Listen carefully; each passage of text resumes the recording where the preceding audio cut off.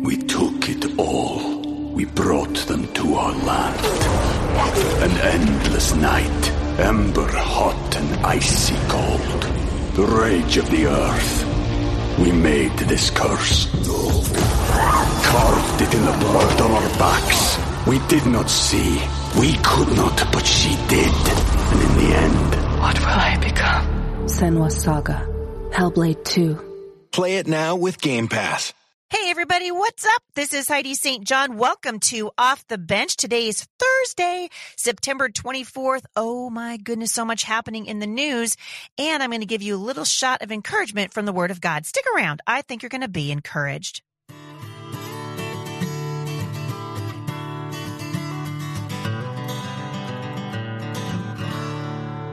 So thanks for tuning in today. Lots of things have been happening. Before I get to the news, obviously top of the list is going to have to be the death of Justice Ruth Bader Ginsburg, who served for decades on the Supreme Court. We'll talk a little bit about her legacy and kind of how she is really being sainted by the culture right now. So including the church. So I'll get to that. I'll announce the winner of the 1000th podcast giveaway at the end of the show today. I appreciate you guys waiting for me to do that. We had a great time in Southern California and made our way up the I-5, and I'm getting ready to go out again. This Saturday, I will be speaking in Kennewick, Washington for Calvary Chapel Tri-Cities at the amphitheater for basically a worship protest. So you guys come on out and get ready to storm the gates of heaven with us, and we're going to petition the Lord on behalf of our nation and of the state of Washington. So I will link back to that in the show notes today. It's free. You don't need to reserve a spot or anything. Just come on out and bring your kids, bring your family, bring your church family, and let's intercede together on behalf of Washington State. I got a question for you. As you're, kind of making your way into the school season and there's so much more going on in the culture right now, I wonder how your heart's doing when it comes to forgiveness. Listen to this out of Mark 11, verse 25. But when you're praying, first forgive anyone you are holding a grudge against, so that your Father in heaven will forgive your sins too. And I got to thinking about this in light of my own kids, and I thought I'd ask you what I'd been asking myself, and that is, have you ever corrected a child and then walked away feeling like the attitude wasn't quite what you were hoping for? You know what I mean? Like the infraction may have been addressed, but the heart issue was still there. It can be frustrating, especially when it comes to training and teaching children, but I want you guys to hang in there today, because more often than not, the culprit is forgiveness. My husband rightly pointed out to me a couple of days ago that we have lost the art of disagreement in our culture. We can't have a disagreement anymore. I'm watching the news and, these just absolutely unhinged leftists screaming in their cars. There's absolutely no talking. I saw a conservative out on the streets of Louisville a couple of days ago, and he was interviewing a guy who was marching in a parade for probably gay rights. It looked like a gay rights parade, but he asked the guy, what's the theme? What are you guys trying to do? And the man said, hey, we're all about love and forgiveness and tolerance, which, by the way, that is such a loaded word. It's baloney. Don't even buy that. But anyway, he just said, we want to accept everybody for who they are. Our opinions are not the same. And the guy was thinking, I'm getting somewhere. And he said, well, what do you think about Donald Trump? And he just expletives, he wanted President Trump to die, all these things. And I thought, man, we're so messed up in the culture. And if we're going to be able to teach forgiveness to our kids, we need to be able to model it. So we got to remember that our kids aren't listening to us all the time, right? But I promise you, they are watching. Our kids can tell when their parents are walking in forgiveness. Maybe it's a phone call that they overheard. You guys ever had your kids overhear a conversation that you wished they hadn't? Right? Or maybe a conversation that they actually witnessed. Maybe it's a little side remark that you made about that person from church or that person in your family. Remember, you guys, you can't pass on what you don't possess. And unforgiveness tears families apart and it robs us of peace. More than that, the Bible teaches us that forgiveness is not an option. It is a command. It's an imperative, right? When we teach our kids grammar lessons and language arts, we teach them an imperative. An imperative means this is you're doing this thing. It's a command. And that's how Jesus feels about us forgiving each other. Forgiveness, in fact, is such a big deal to God that the Bible teaches us that a lack of forgiveness can actually hinder our prayers. Did you guys get that? Lean in. It can hinder your prayers. This is a big deal. I spent nearly 20 years as a pastor's wife, and the truth is this: the place that I have seen the most lack of forgiveness on display, unfortunately, is church. Straight up. And this is disheartening, but it's also an incredible opportunity for us to change this for the next generation. You guys, we got to turn this around. Our kids are watching us, and it matters how we talk about the person that offended us. It matters that we don't constantly bring up old grievances after they've been dealt with. And so if someone comes up to you and they want to bring up an offense, let's say, I'll just paint a scenario for you. Let's say you're at church or you're at the homeschool co-op and somebody wants to come up to you and they need prayer, right? This is the age old, it's a prayer request. And we proceed to gossip about somebody, or we proceed to bring up an offense. And we want that person that we're talking to carry our offense. Did you guys know that the Greek word for unforgiveness is scandalon? It's literally a trap. Offense.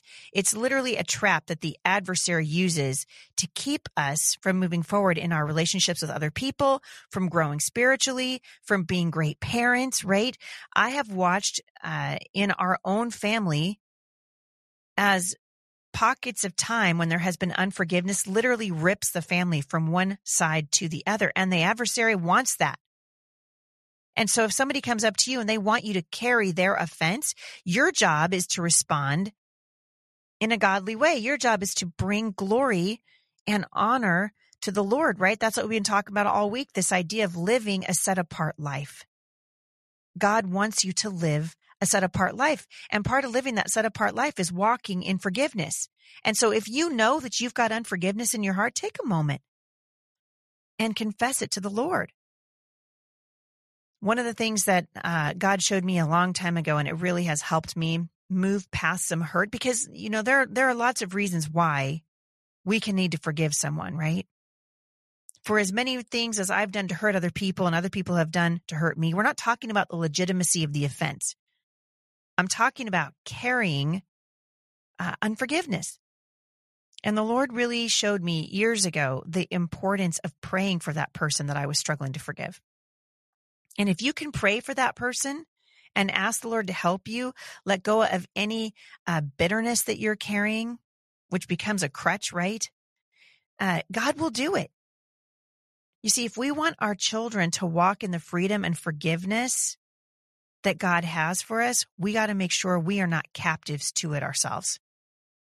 And I don't know about you, but I don't want to be a captive to unforgiveness. I want to move forward in victory. I want to move, especially now, you guys. Wow, we got so much going on. What with the Rona and the rioting in the streets and the incredible divide, I honestly believe this country is on the verge of a civil war. You see it all over. We got to get better at this. We got to get better. So take a minute today. Think about your own heart, and I'll think about mine. All right. And we'll ask the Lord just to help us make sure that we're not harboring unforgiveness. Mark 11:25. But when you're praying, first forgive anyone you're holding a grudge against, so that your Father in heaven will forgive your sins too. That's powerful stuff from the Lord. Forgiveness is important. All right. We must start with forgiveness. We took it all. We brought them to our land. An endless night, ember hot and icy cold. The rage of the earth. We made this curse. Carved it in the blood on our backs. We did not see. We could not, but she did. And in the end, what will I become? Senua's Saga. Hellblade 2. Play it now with Game Pass.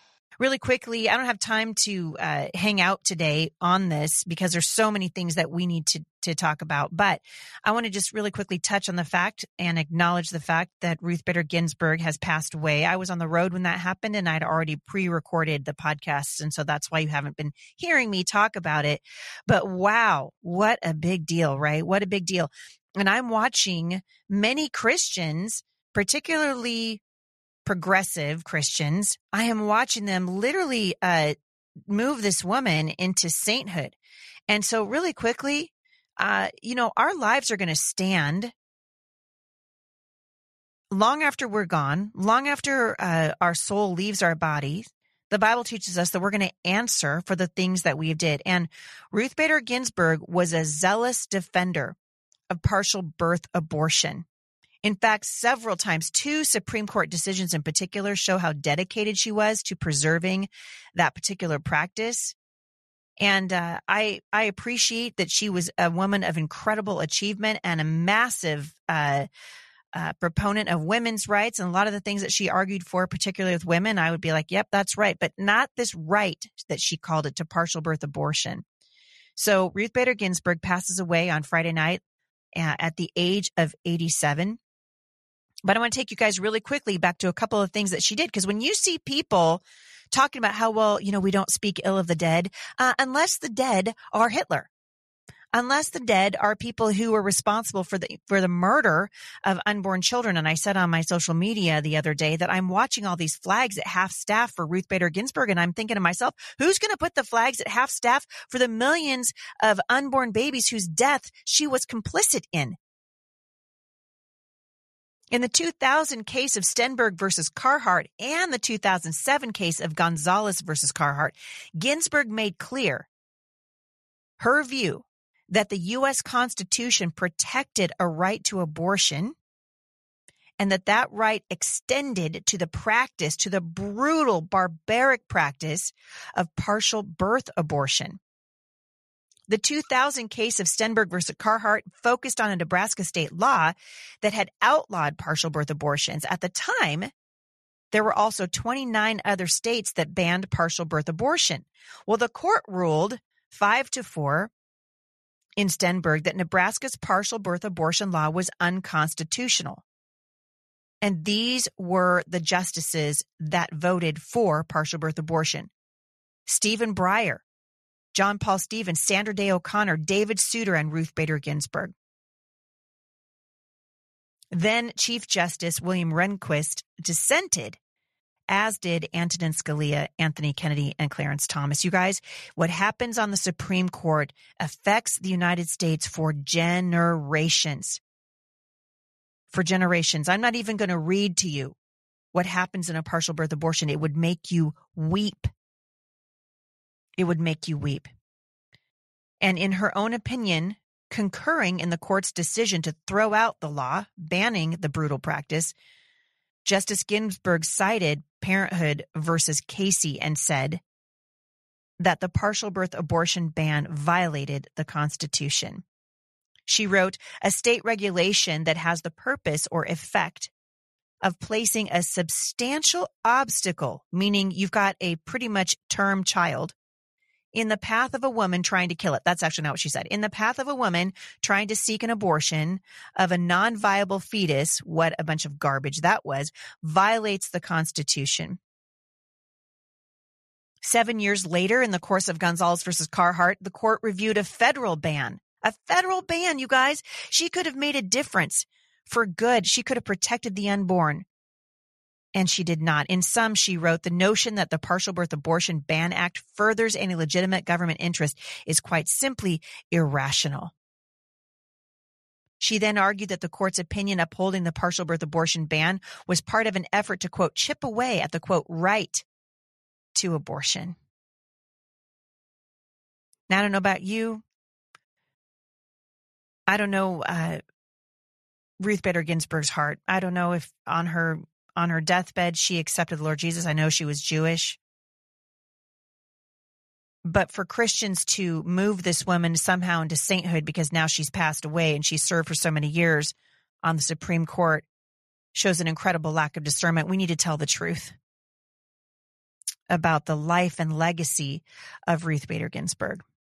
And her major legacy, as far as I'm concerned, was refusing to defend the most defenseless among us. There's going to be a lot of things that come out of this now, right?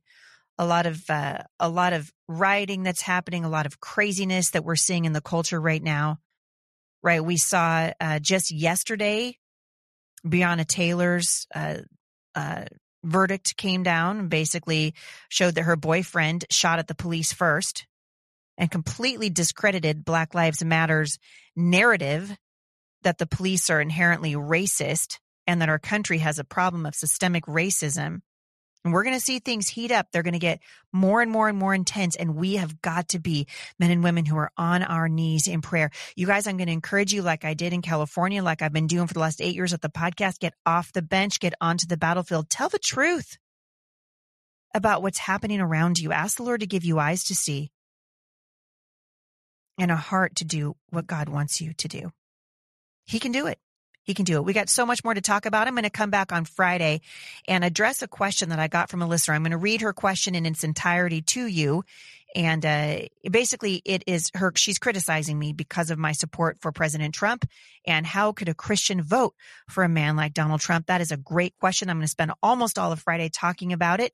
And I think it's going to be a very interesting and informative podcast. So I hope you guys will come back for that. Thank you so much for your support of this ministry, for your financial support and your prayers. We greatly appreciate it. And I am looking forward to seeing you guys out on the road. By the way, big announcement.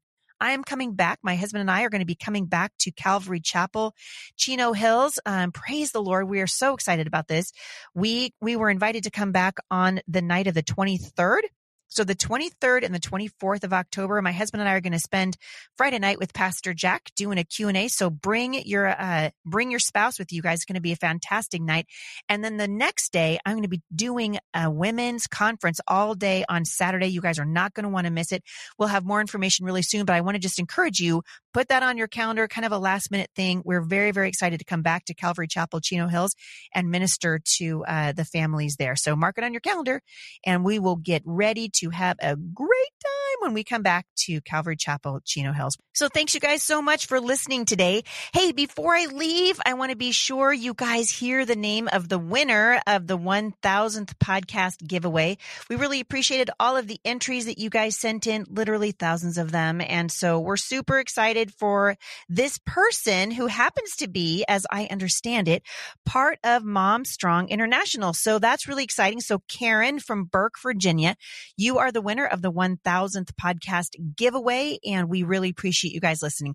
As always, we appreciate all of your emails. We appreciate the requests that you guys send for guests and for leaving us questions at Mailbox Monday, for all the things, and especially for praying for us and for your financial support. We greatly appreciate that. We love you guys, and I'll see you back here tomorrow. For more encouragement, visit me online at thebusymom.com.